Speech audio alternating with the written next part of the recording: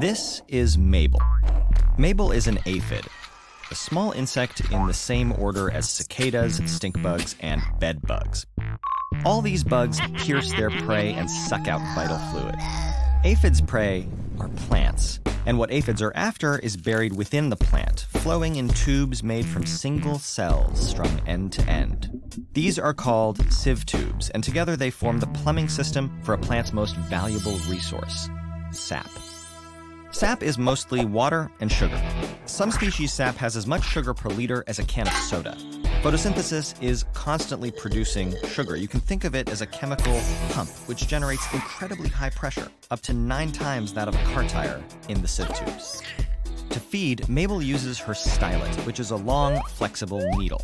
She slowly worms it into the tissue between the plant's cells until she pierces one of those sieve tubes.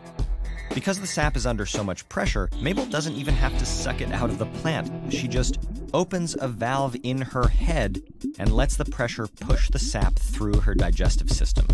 We'll come back to what comes out of her butt, but for now, you should know that plants don't want to be punctured and sipped, so they try to defend themselves.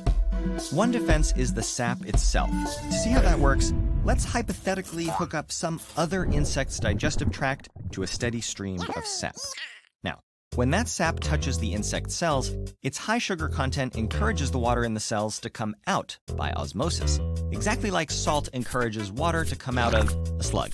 The more sap that passes through the insect, the more water it loses. Eventually, it shrivels up and dies. Mabel's gut, however, is packed with an enzyme called sucrase, which takes 2 molecules of sucrose and converts them into 1 molecule of fructose and one of this 3-unit sugar. Mabel burns the fructose for energy, leaving the 3-unit sugar behind. Now, how does that help her? The more molecules of sugar that are dissolved in the sap, the more water it can suck out of Mabel's cells. By reducing the number of molecules of sugar in the sap, Mabel reduces its ability to suck water out of her cells. Plant sap neutralized. Now that means Mabel can feed for days, getting all the energy she needs to reproduce. Some aphid species have an incredible life cycle. For example, the green peach aphid. During the fall, males and females mate, and the females lay eggs. But in the spring, when the eggs hatch, all the nymphs that emerge are female. And when those females reach maturity, they don't lay eggs. Instead, they give birth to live young that are clones of themselves and already pregnant with their own clones. So these female aphids have 2 generations of baby aphid clones forming inside themselves at the same time. Scientists call this telescopic development.